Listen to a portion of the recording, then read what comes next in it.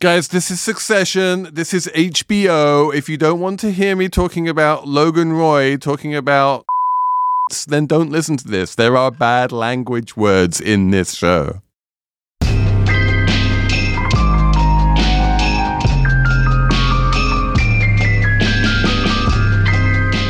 Hello! Welcome to the belligerent zucchini episode of Slate Money Succession. I'm Felix Salmon of Axios. Emily Peck is here from Fundraise. Hello. This is a special one, people, because we have the one, the only, Ed Lee of the New York Times. Hello. Ed, you are the spiritual godfather of this show. This show makes no sense without you. I'm very honored, seriously. Thank you for coming on the show. Thank you for coming on the show for this particular episode, because if we need explication and untangling of media corporate machinations, this is the episode that we need them. Timing was perfect. Timed this one perfectly. We're going to talk to you about board seats and annual meetings and Rupert Murdoch and Sumner Redstone. And yes, we're going to laugh at imaginary cats and piss mad Kings of England as well. I need to ask you, I have no idea anymore. What is your job these days? Wow, I didn't see that one coming. I have a new job. I am now technically part of management. I have a title called assistant editor. And I am part of this new experimental group called Trust and Innovation. And what the hell does that mean? Is that something which they set up within ATN to try and mollify shareholders? Not quite so, not quite so brazen as that. It's more, look, remember Innovation 1.0 or Innovation Report that A.G. Salzberger worked on? I guess you could argue this is sort of the next iteration of that, right? So how do we modernize the report in a way that is keeping up with what's going on so that we can make sure we're not alienating readers and engendering trust with everybody? I have the answer for you. You have the answer. Okay, I have the answer. All you need is a slogan saying, "We hear you. We here for you. We're here for you. Right? We here for you." You know what? I'll run that up the chain. I have a feeling AG probably will not go for that, but it's definitely an idea. Stay tuned for Ed Lee on Slate Money Succession. When you need mealtime inspiration, it's worth shopping Kroger, where you'll find over 30,000 mouth-watering choices that excite your inner foodie. And no matter what tasty choice you make, you'll enjoy our everyday low prices, plus extra ways to save, like digital coupons worth over $600 each week. You can also save up to $1 off per gallon at the pump with fuel points. More savings and more inspiring flavors make shopping Kroger worth it every time. Kroger, fresh for everyone. Fuel restrictions apply. At Evernorth Health Services, we believe costs shouldn't get in the way of life-changing care, and we're doing everything in our power to make it possible. Behavioral health solutions that also keep your projections at their best? It's possible. Pharmacy benefits that benefit your bottom line? It's possible. Complex specialty care that cares about your ROI? It's possible. Because we're already doing it. All while saving businesses billions. That's Wonder made possible. Learn more at evernorth.com/wonder. Okay, so let's just jump straight in here, Ed. Succession decided to go full on Sumner and Sherry. Yeah. My goodness. I did not see that one coming, I have to admit. I didn't either, but look, real life drama is always going to be the best anyway. So they kind of, you're going to take from what's happened in real life and what the drama around that. So surprised me, but didn't surprise me. Emily, can you explain the belligerent vegetable? So this is Felix and Ed are talking about Sandy and Sandy, who in this episode, Sandy 1, the old, was in a wheelchair and was the belligerent vegetable that couldn't speak. And his daughter, Sandy 2, was basically the Sandy whisperer as well. The vegetable would whisper in her ear, and then she would translate his wishes to everyone else. And I didn't even think of this until Felix and Ed started talking about it, but this is supposed to echo Sumner Redstone, the old, he's passed away. Yes? He's gone. He's dead. It's over. He actually died. Yes.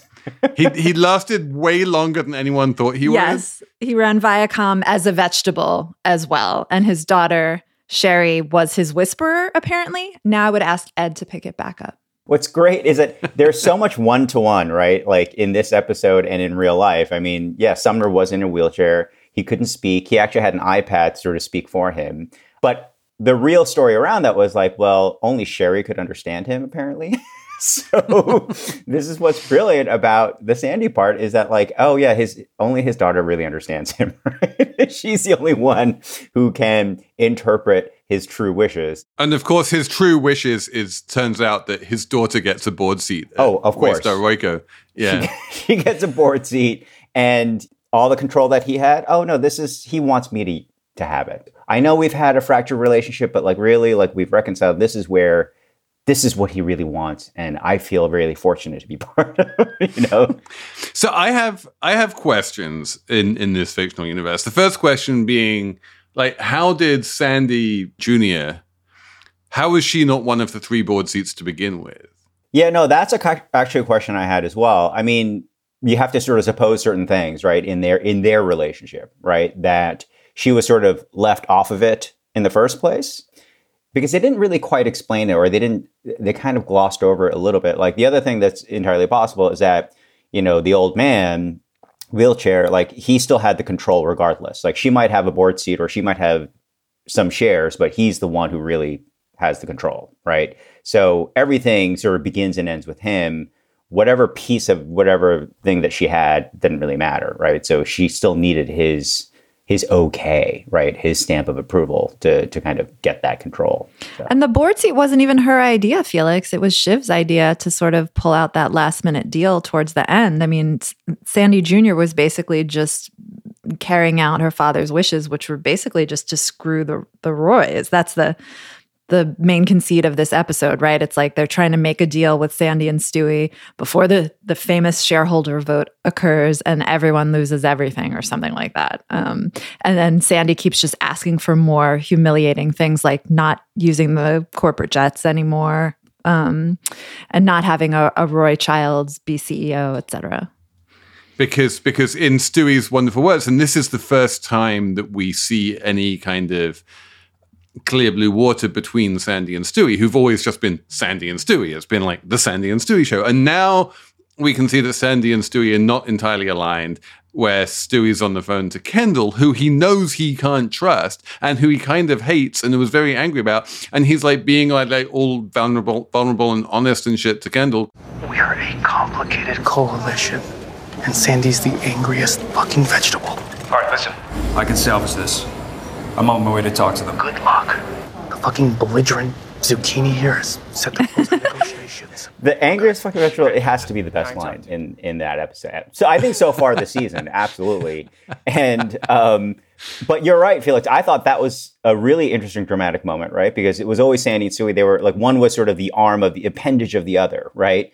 But then finally, you know, Stewie comes out as sort of like, the fuck, you know, this is basically not cool. And they're all kind of alone, right? They're all trying to find alliances, strangely. I think Shiv is the only one who sort of sorted that one thing out. But even then, you're like, huh? Like, that didn't quite... That, I thought, was also the other kind of not unrealistic, but sort of the dramatic flourish, right? As Emily, as you pointed out, it was her idea for the old man's daughter to join the board, right? And for them to form some kind of weird alliance. And then she comes out as like, well, you know what? Yes, but what is it? A Roy Child cannot be on... cannot be a CEO ever. Yeah. Cannot be a CEO. Exactly. Right. Which that threw me for a loop, actually, but was a brilliant move. It was actually a brilliant corporate move, I think, on her part. It seemed brilliant to Shiv. It did not seem brilliant to Logan. And it was halfway towards the completely unacceptable proposal that Sandy had on the table at the beginning of the episode when Jerry and Frank walk in, or is it Jerry and Carl? I can't remember, walk in all angry, and Jerry's like, they're asking for the moon on a stick and it's ridiculous. They want 4 board seats. How could we possibly imagine giving them 4 board seats? And then in the end, they get their 4th board seat and everyone's like, and Shiv's like, this is a great triumph. We gave them 4 board seats. The one thing which kind of dilutes that a little bit is that they got an extra board seat. That Shiv basically tried to get herself on the board at the same time. And so that was the big question, one of the questions I had for you, Ed, because you understand boards a hell of a lot better than I do, to what extent is absolute number of seats important versus percentage? Like, how much does like giving Shiv an offsetting board seat make a difference to the fourth board seat that Sandy and Stewie finally get? It makes no difference. It makes, as far as I'm concerned, it makes no difference. I think Shiv kind of screwed that one up. You know what I mean? It's like, I think it's good that she gets a seat at the table, certainly. I think that's sort of a minor way. It's almost like, you know, what we've been seeing for the first 3 or 4 episodes is sort of the kids maneuvering around each other, and they can't find alliances, right? And whatever sort of power this board seat gives Shiv, it's Pyrrhic at the end of the day, right? Like, so she wins something relative to her siblings, but she doesn't really win.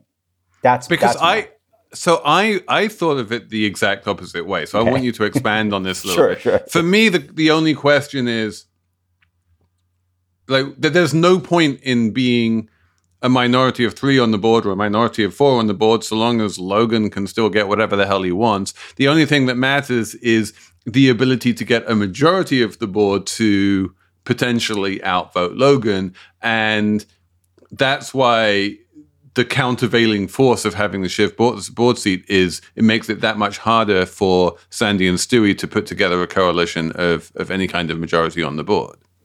And I see what you're saying. So you think that her presence on the board all of a sudden sort of gives Logan sort of the counterweight that he needs to offset whatever the Sandy crew might end up doing. Exactly. Usually, you know, it's the controlling holder who says, this is how I want you guys to vote. And so then the board votes that way. All of a sudden you have these four people on the board who like are not in any way beholden to you, right? So they can do what they want.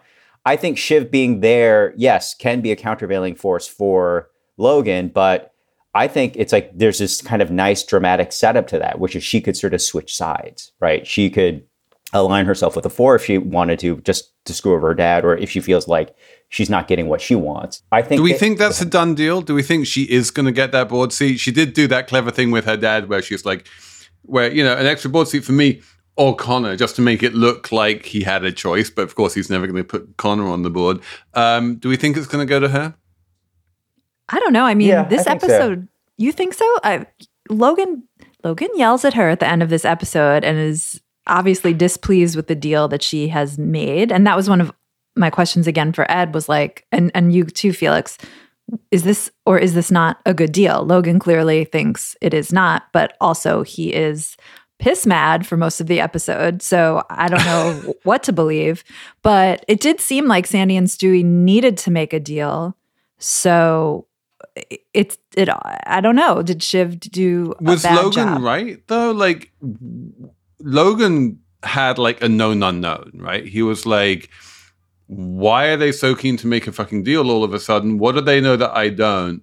You know, like, why did Sandy and Stewie suddenly, like, at the very last minute, go from asking for the moon on a stick and full fat for them and corn dogs and toenails for the Logans, but, you know, for the Roys, and then suddenly turn around and be like, okay, we have deal space or whatever they called it. That was a weird moment. I didn't quite get that either in terms of what that, if they were relenting or something, or if there was some other element that like the other shoe hadn't dropped yet in terms of. Yeah, I think that the other shoe, that's one of the shoes that has yet to drop. One of the things that really struck me about this particular episode is it cleans up the 2 previous season cliffhangers, right? So the cliffhanger at the end of season 1 was, oh my God, there's going to be this huge proxy fight between the Roys and Sandy and Stewie. Who's going to win that proxy fight? And then season 2 was, there's this huge fight for control of the company now between Kendall and Logan. You know, is Kendall going to win or is Logan going to keep control?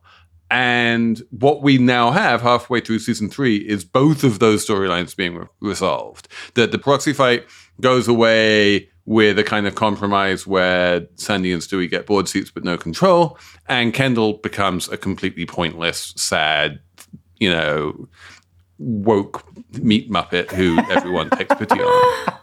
Woke meat muppet, that's good. I like that. But I mean, Kendall was working, he calls himself the puppet master at the beginning of the episode, and he is like working both channels. He's on the phone to both sides. But both and he's channels the one who are telling told him, Shiv, fuck off.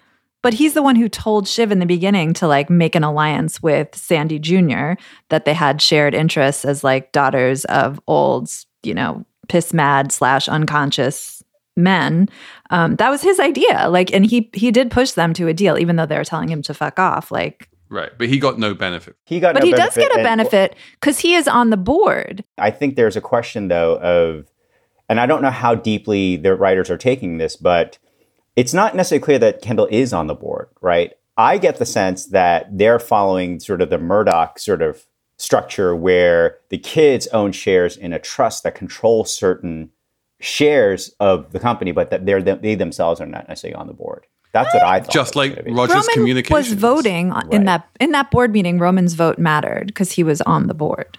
That could be right. So I'm pretty sure. Yeah, They're on the board, it's funny the way that there's a certain amount of sort of strategic ambiguity that the writers are giving themselves here, but also like they're very good at not giving us the full sort of exegesis of like, this is how the board is constructed and this is how many board seats there are and stuff, because no one ever feels the need to say that out loud in real life. And so they're just like, you're just going to have to kind of... Yeah, but this is the stuff that I'm still... Like, I was like sort of like gnashing my teeth. Like, wait a minute. Like, how... Wait a minute. This person, where do they get this? Like, how are they on the board? Are they not on the board? I just was assuming that there was this sort of, like I said, this Murdoch structure at play on the Roy side, and that there was a Sumner structure at play on the Sandy side, right? And the Sumner structure was that, like, he owned shares... He controlled the trust that controlled the board.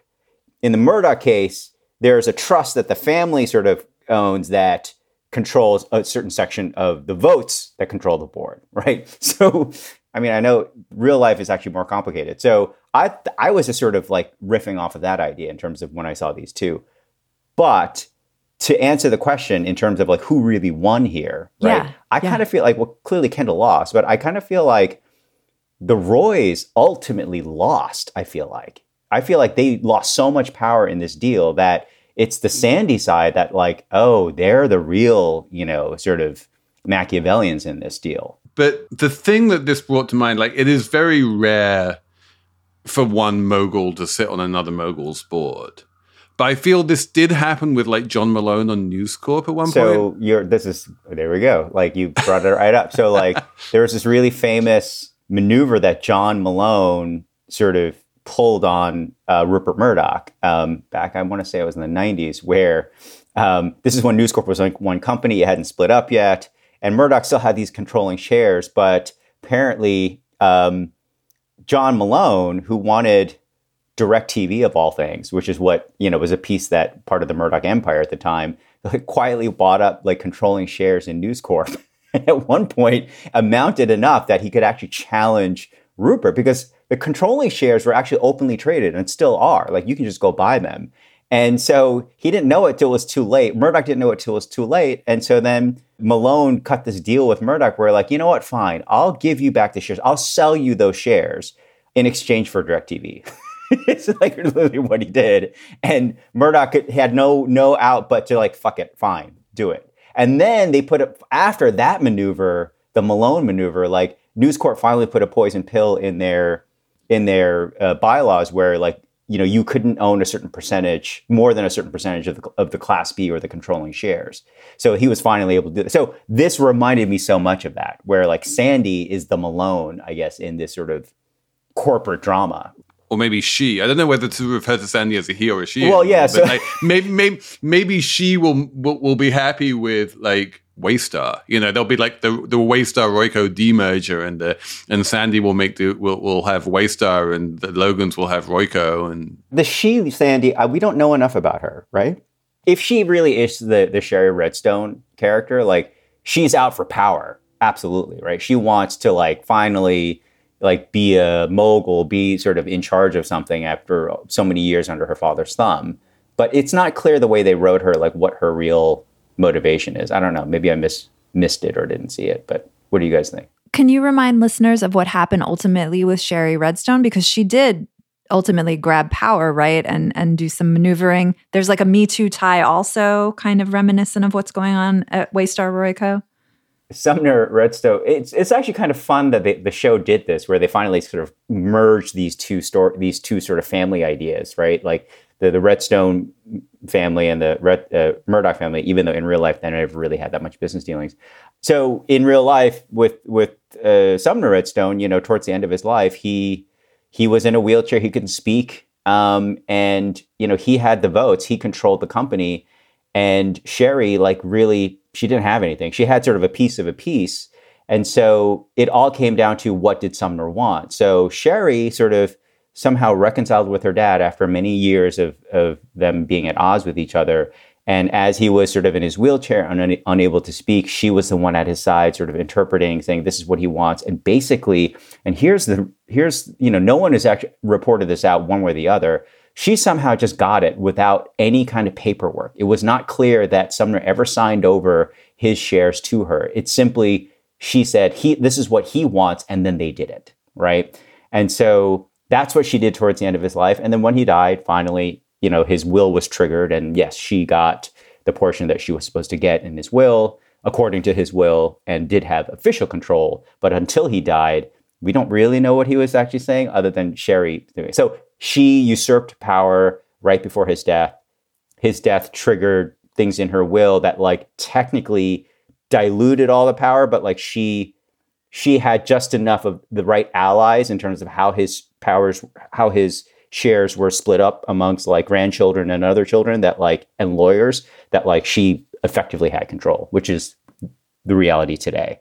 In the case of Sandy and Sandy, it's, again, I don't really know what the daughter wants, what her relationship with her dad is, other than it's probably just as complicated, just as screwed up as Shiv's is with Logan, right? I did like that scene where the two daughters meet in the hotel, corridor, basically.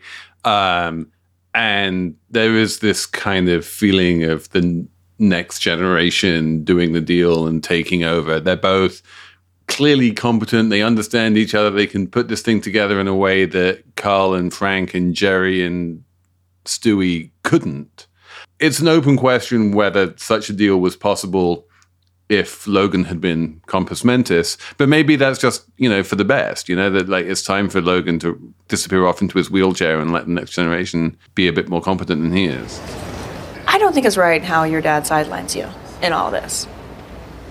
And maybe it's appropriate for me to have somebody like-minded on the board. So how about a fourth seat on the board for you? You can tell him that you screwed it out of us and my dad was losing his shit and I narrowly killed him. 4 seats, that's a lot of seats. He will like that. Yeah? Yeah. Well, it is one more than 3 by my count, so Waystar, for balance, will need an extra one for me. I see. Yeah, he won't love that. Okay, well, look, just tell him that the markets will never let me or my brothers be CEO. Oh, come on. Do you believe that? I just care if your dad believes it.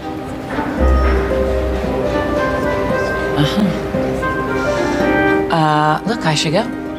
See if I can sell it. But this is good with Logan. I can sell it. Can you sell it?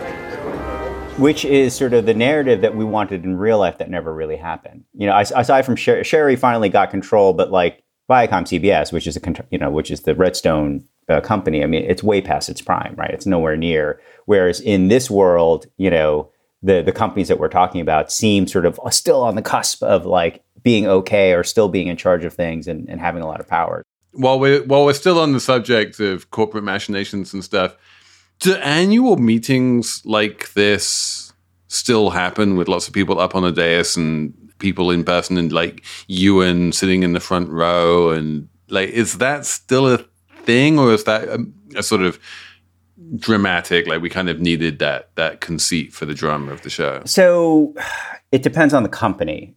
In truth, the News Corps of the world or the Viacom CBSs of the world, their annual meetings are pretty humdrum, right? It's such a formality. The people who do show up are the crazy people, right? And there's always some guy who's this longtime investor who gets up to the mic and asks some ridiculous question about, whether it's climate change, this, or, I remember it was one of the News Corp meetings, like someone said up, climate change is not real, right? Like, I'm so glad Fox News is on the case. I was like, what? Right?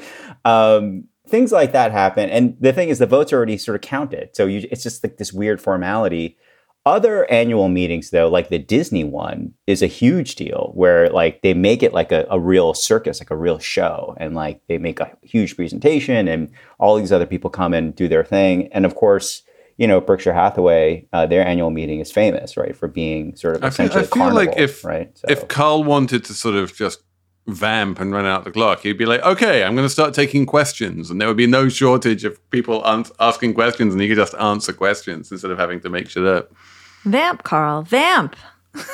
Exactly. Come on. Right? But no, they're when News Corp split, and right during the hacking scandal, that annual meeting was a circus. That there was a lot happening there. There was all the reporters. We all showed up. Like I flew out to LA for that. I remember, and you know all the crazies were there as well. But like it was this very sort of like tense sort of meeting, right, where they had to take questions about the hacking, about the split, about like who knew what when, and one guy even flew in from Australia who was this sort of famous sort of kind of gadfly in sort of the News Corp investor circle who like sort of like hounded Murdoch at the mic over like everything basically.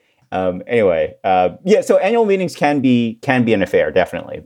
90% of the time they're not. So also when you're saying that people had sometimes have like hostile questions for leadership, I felt like when Kendall usurps the stage at the end of this episode and starts like moment of silence for the victims of my company, like it, and they pan to the audience, and everyone in the audience was like rolling their eyes at him, like no one seemed to be on his side at all. You know, I'm not actually scheduled to speak today. I would like to say this. I'd like to ask you all to please join with me in a moment of silence for all the victims of crimes that took place on our watch.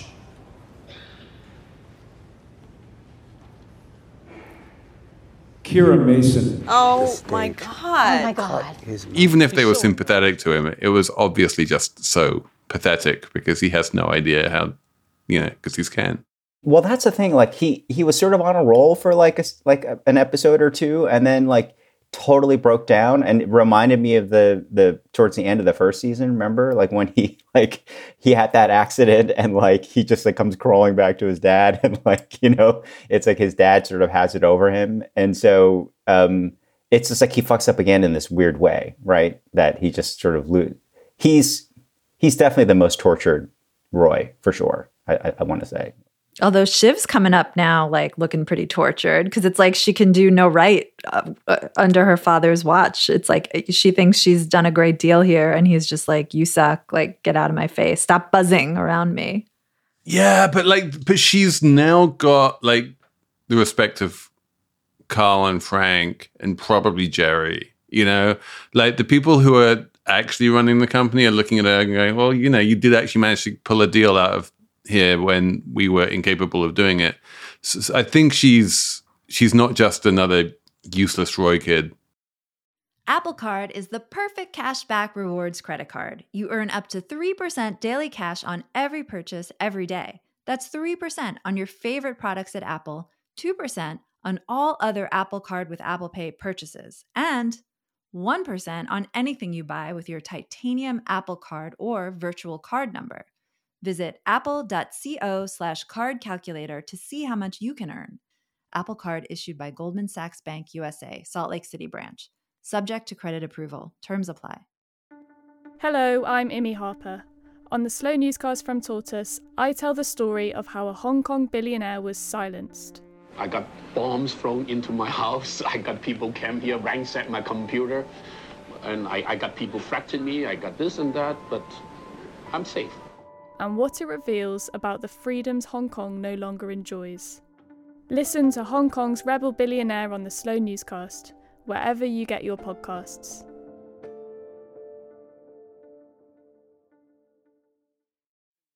But can we talk about other stuff in this episode? Because I thought this episode was basically like a zany rejoinder to anyone who thinks Succession isn't a comedy anymore. It was like a screwball episode from start to finish in so many ways. The rabbit, we can start there. The dead cat under Logan's chair, like him saying to Carl at one point, they're like, why is everyone being mean to Carl? And Logan's like, I'm the only one who can be mean to Carl, which just like cracked me up. It's so affectionate and weird. But I just delighted in so many of the details. The madcap, like when they kept walking up to the stage where Carl was, and you think he's getting bailed out by the next person, or was it Frank? And then they just like kind of like are smiling at each other, but saying terrible things to each other. And then Frank has to go back out and keep talking, you know, like he's just stuck out there. And the whole like corporate smile, I enjoyed that so much. Yeah, that torture was pretty good, I thought. Which, you know, I mean, it's sort of emblematic of just really like how companies are run. You know, there's going to be the whipping people, the whipping boys who like have to do that song and dance. Yeah, you've already cited all the best lines, Felix. I feel like there are so many good lines. They're the fucking Hercule Poirot of piss. I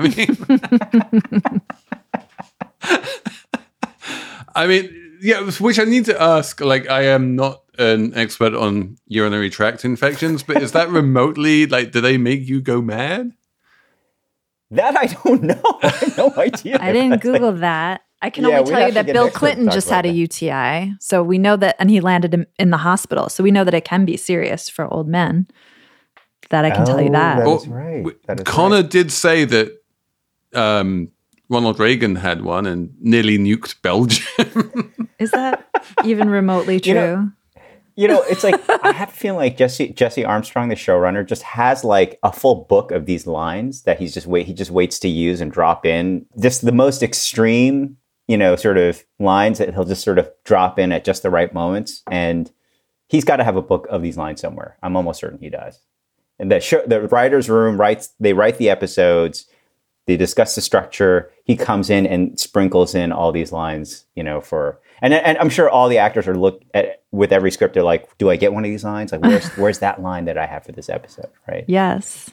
Can I, I mean, I do want to talk a little bit about like the physical infirmities of old men, which is definitely a large part of this episode. Logan has one of his episodes, and he does seem to be curiously binary. Logan, like he's either on the verge of death and completely incoherent, and you know, from season 1, episode 1 onwards, or he's more or less fully in control of everything and like doesn't show any weakness. He seems to bounce back and forth.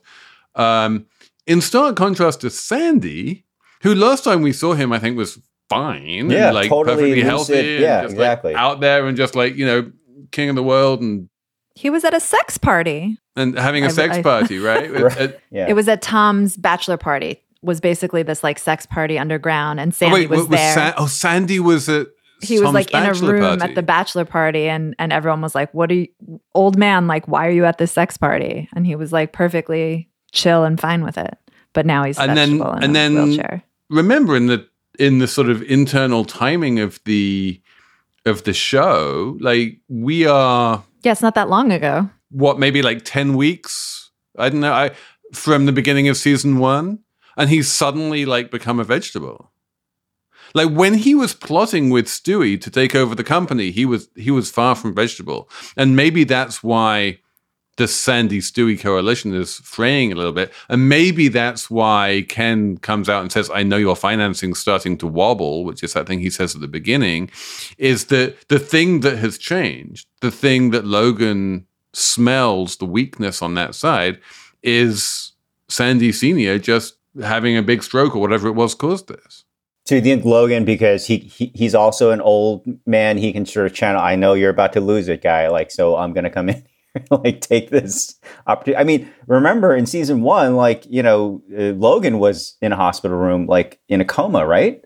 Something like that, or unconscious to the point of like, they didn't know what the hell was going to go on. And that's what sort of sparked this whole Succession sort of drama.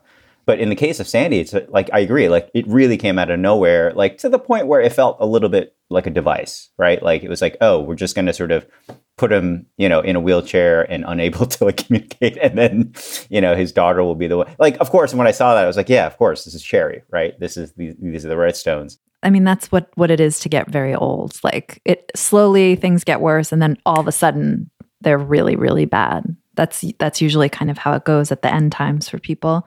And the weirdness is that these companies allow these, in our country, I guess, allow these very, very old gentlemen to be in charge and have so much power, but they're frail and like can like go MIA in their brains at any time. It's really, which actually brings up a great point though. Like, CEOs of major corporations, whether you're like a family dynasty or not, they all have like this insurance, right? Like the company pays like this massive insurance that's why like CEOs can't like travel by themselves. They have to always have security, et cetera, because it's a liability for the company. And so they have all this sort of insurance. I don't know that this is actually would be a good story. Like, I don't know if this insurance includes things like, age and mental illness, essentially is what.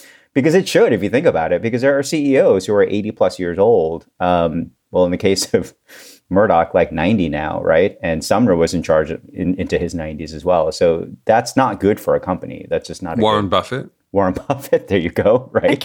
Can the shareholders like if it got out that Logan, the CEO of this big company, was basically like unconscious and out of it at this big moment, the shareholder vote, and they couldn't make any decisions, and the company does this deal while he's out of it, and the deal is bad for shareholders theoretically, like isn't there like they could get sued for that? Yeah, right? As Matt Levine will tell you, everything is securities fraud. Yeah. Well, there you go. I mean, it kind of is. It you is. Want him to be out of it at that moment. Because every company is at any moment sort of selling investors on the idea that the company is good, right? That it's not just solvent, but that it will be even more solvent tomorrow, right? And so every moment of a company is just this pitch, right? And so if at any moment that pitch is false, then you could sue as a shareholder, right? As a part owner of that company. And so you didn't tell me Logan was debilitated. You didn't tell me that like he was basically mad. And so, that he could go up there and tell them he's Barbara Streisand.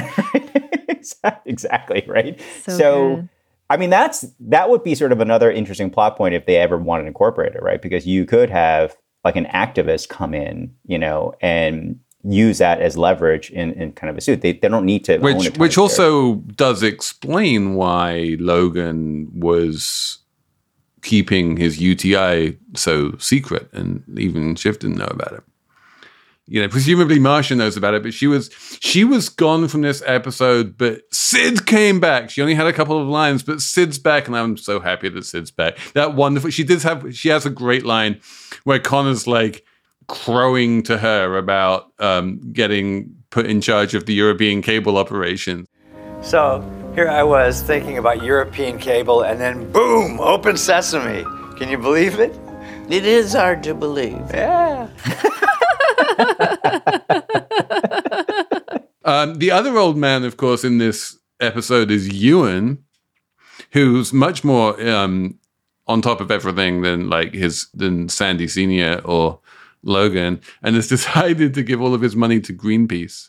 Well, we kind of knew that early on with the lawyer, right? Like when the lawyer that he got for Greg, you were like, he's weirdly crunchy, right? Like there's, it's like, what is this? Like, what's going on here? And like for a while, I thought like he would be some kind of more of a mastermind behind stuff or had more power, but no, he just ended up being sort of like a frou-frou crunchy guy, which is fine. There's nothing wrong with that. Which is fine, but like I want to get, I don't know if it's going to be this season, but when Ewan dies and Greenpeace gets all of his shares, like instead of selling the shares, does Greenpeace become this amazing activist investor and try and get a board seat and all of that kind of stuff? That would be amazing. That would be amazing. If Greenpeace became the activist in Waystar Royco, like that's better than reality, right? Like that was such a great scenario, right?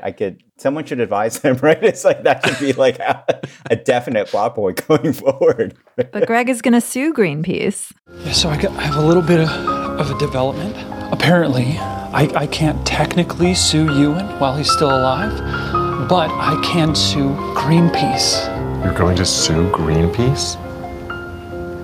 I like your style, Greg. Who do you think you're going to go after next? Save the children? I don't know. I did like when Ewan spoke truth to Greg and was like, you need to grow up. I'm giving all my money to Greenpeace, Greg. What? Even my part? That was the first part. Why? What? Why is that the first part? I mean, how can you tell? I mean, Because, Greg, your life is not a bagatelle. Because you are putting yourself in the service of a monstrous endeavor. Because you need to take yourself seriously, kid. Ewan is objectively wrong about that. Greg's life objectively is a bagatelle. Oh, but he doesn't want it to be. He says you have to take yourself seriously, kid. Like, it's time to grow up. Stop trifling about. Oh my God. There is that wonderful bit where he tries to like crouch down next to Jerry and have some kind of a conversation with her, and she's like, just go away. I have no time for you. He's like this little like annoying gnat. He's like, but he runs the notes from Shiv to Frank. Yeah, That's he's a note runner. He runs the notes. The one useful thing that he's done in over 3 seasons is to be a note runner. I know. I kind of wanted Cousin Greg to have sort of. I wanted him to have some kind of a weapon at some point, right? He's sort of ripe for that, and it's like it's been taken out of his hands now. At least, you know, in this, because that was a whole conceit, right? Like he was this bumbling sort of character who like could somehow potentially have a lot of power at one point because of his grandfather, right? Like that's why that existed at all. Like why they even tolerated his presence, because they're like, I don't know about Cousin Greg, like he's the X factor potentially in all this. And then now that's sort of gone, right? Now he's sort of relegated to like less than Tom. But he also with Tom and Greg have like one of the more sincere, weird, almost romantic like relationships on the show. You can listen to me talk about this more on Slate's The Waves podcast. I think it came out last week. But they have some like weird affectionate There's a bromance. There's sort of like there is a tortured bromance between those two that, you know. Mostly coming from Tom towards Greg, I think, more than anything. Yeah. Right, exactly. But like over the past 2 episodes, we're now seeing like a whole new relationship blossom between Logan and Tom. Yeah. Because remember, Tom sort of dangled himself out there. What was a few episodes ago? He's like, whack me on the head like I'm a dead trout. I will. I could just be I won't that guy. Struggle. Exactly right. You know, tie me up, do what you want with me. You know, I'm your slave. And I think Logan was genuinely touched. It's like, oh, really? Like, what's your play? It's like, no, there's no play. You know, and then he's like, wow, thank you, Tom. You know, it's like, I will take you to the bathroom with me. It is very like Louis Cans, isn't it? Like the way that like he's like the most chosen person is the person I choose to accompany me to the toilet.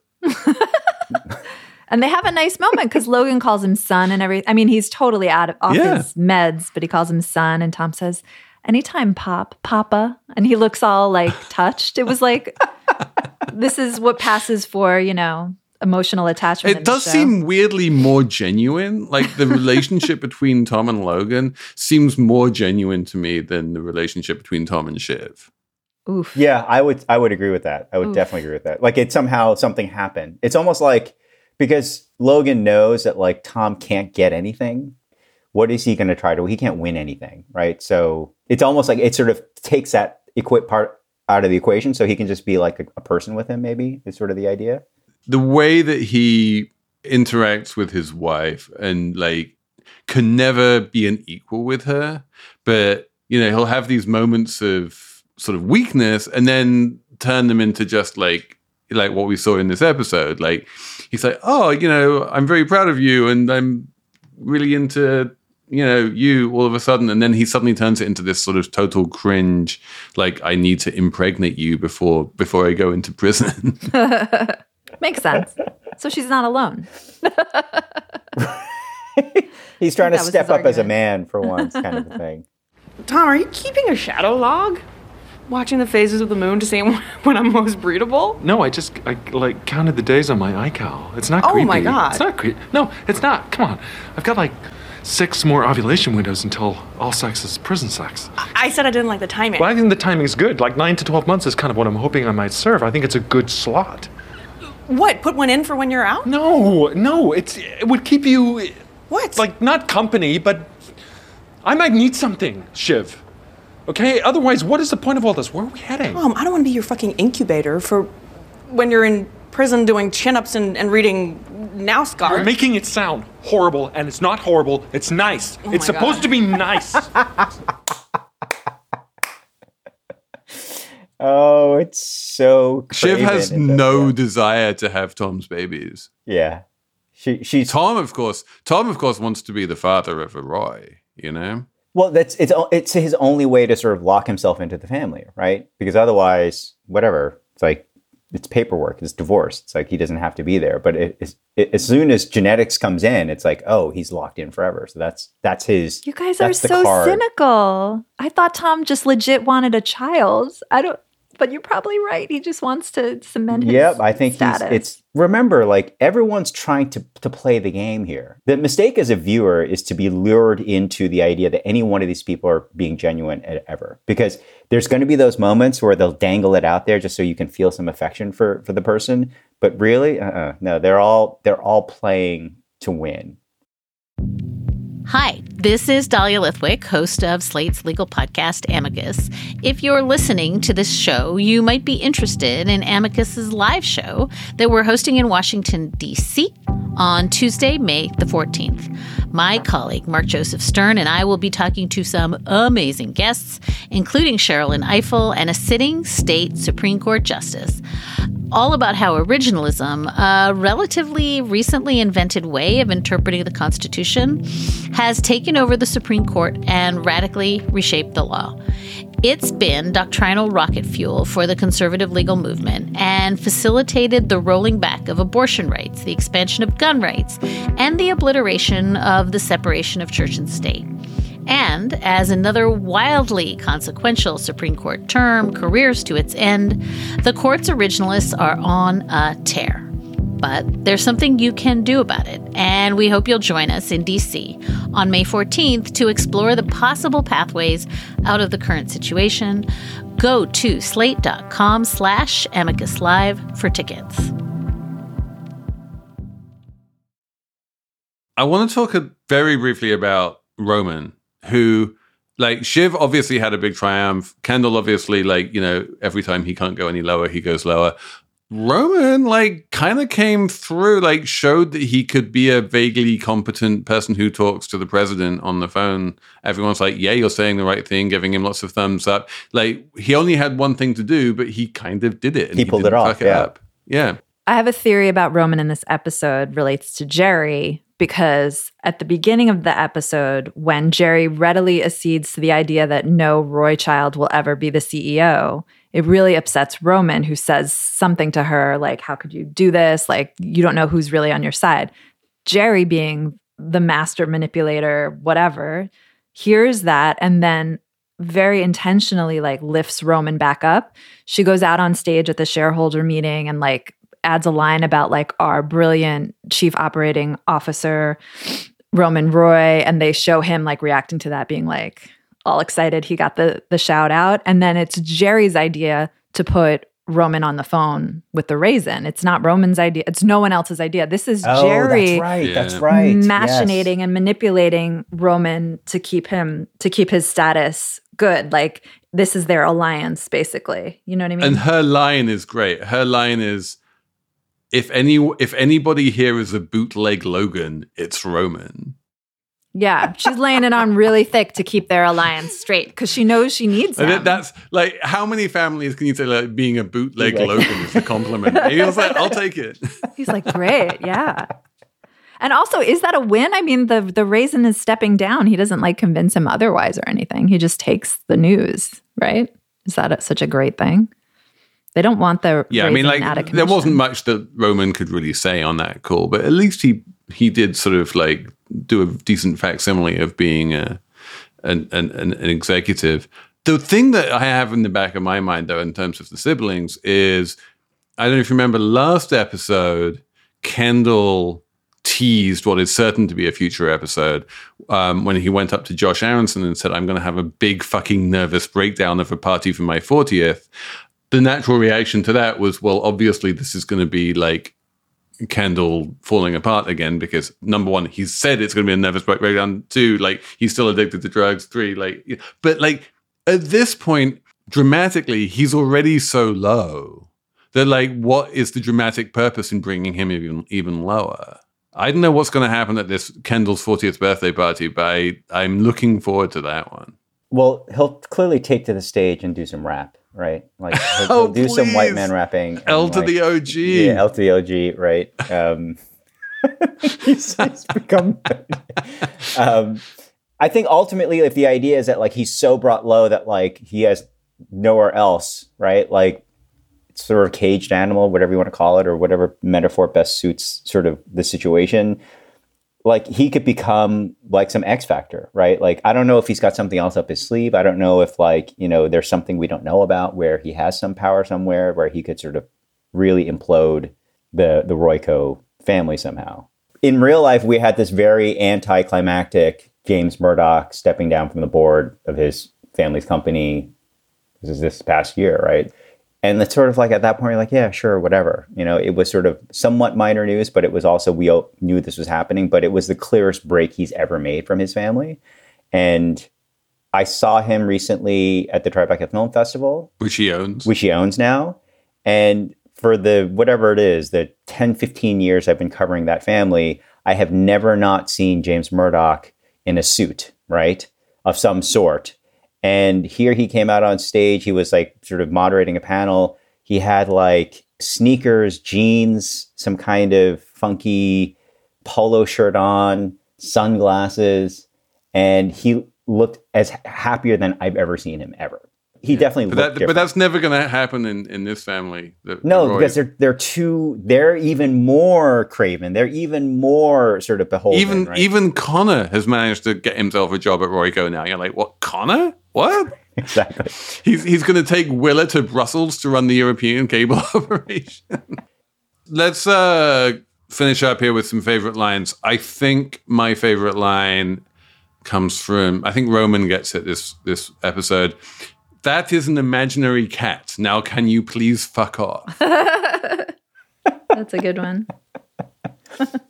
I love Colin running with the imaginary cat. I love that. Because Colin heretofore has been such a like menacing kind of presence, you know, very, I took him seriously, but then he's running with the fake cat in a paper bag. And like, that's the end of that with me and Colin. Yeah, it got so crazy. It got so crazy. You're absolutely right. So well, no, my favorite line, I think you still feel this, was just the vegetable line. So yeah, that came from Stewie, right? Which is, it's rare for Stewie to get like the line of the episode, but like it's one of those ones that repeats. He goes, "We are a complicated coalition, and Sandy's the angriest fucking vegetable."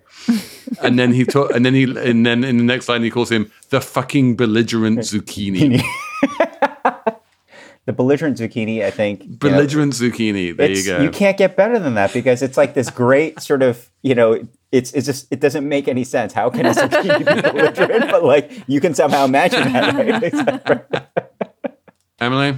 Well, as I said, I like the rabbit plot line a lot. So my favorite line, the babysitter is asking what she's going to do. Bagel, like you're not supposed to feed rabbits bagels. And Kendall says, those rules are for fuckheads who are going to go to Tampa and leave a rabbit with a big gulp and a dozen cinnamon raisins.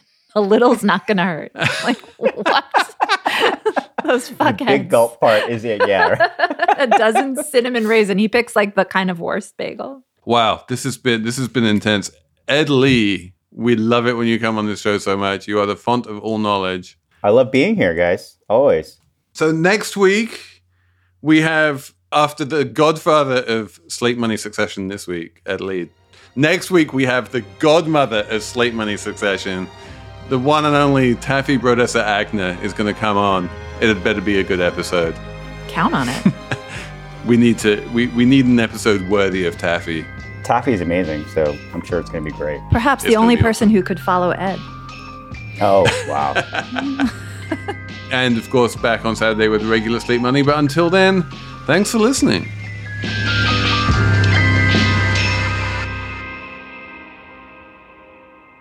Hello, it is Ryan, and we could all use an extra bright spot in our day, couldn't we? Just to make up for things like sitting in traffic, doing the dishes, counting your steps, you know, all the mundane stuff. That is why I'm such a big fan of Chumba Casino. Chumba Casino has all your favorite social casino-style games that you can play for free anytime, anywhere with daily bonuses. That should brighten your day a little.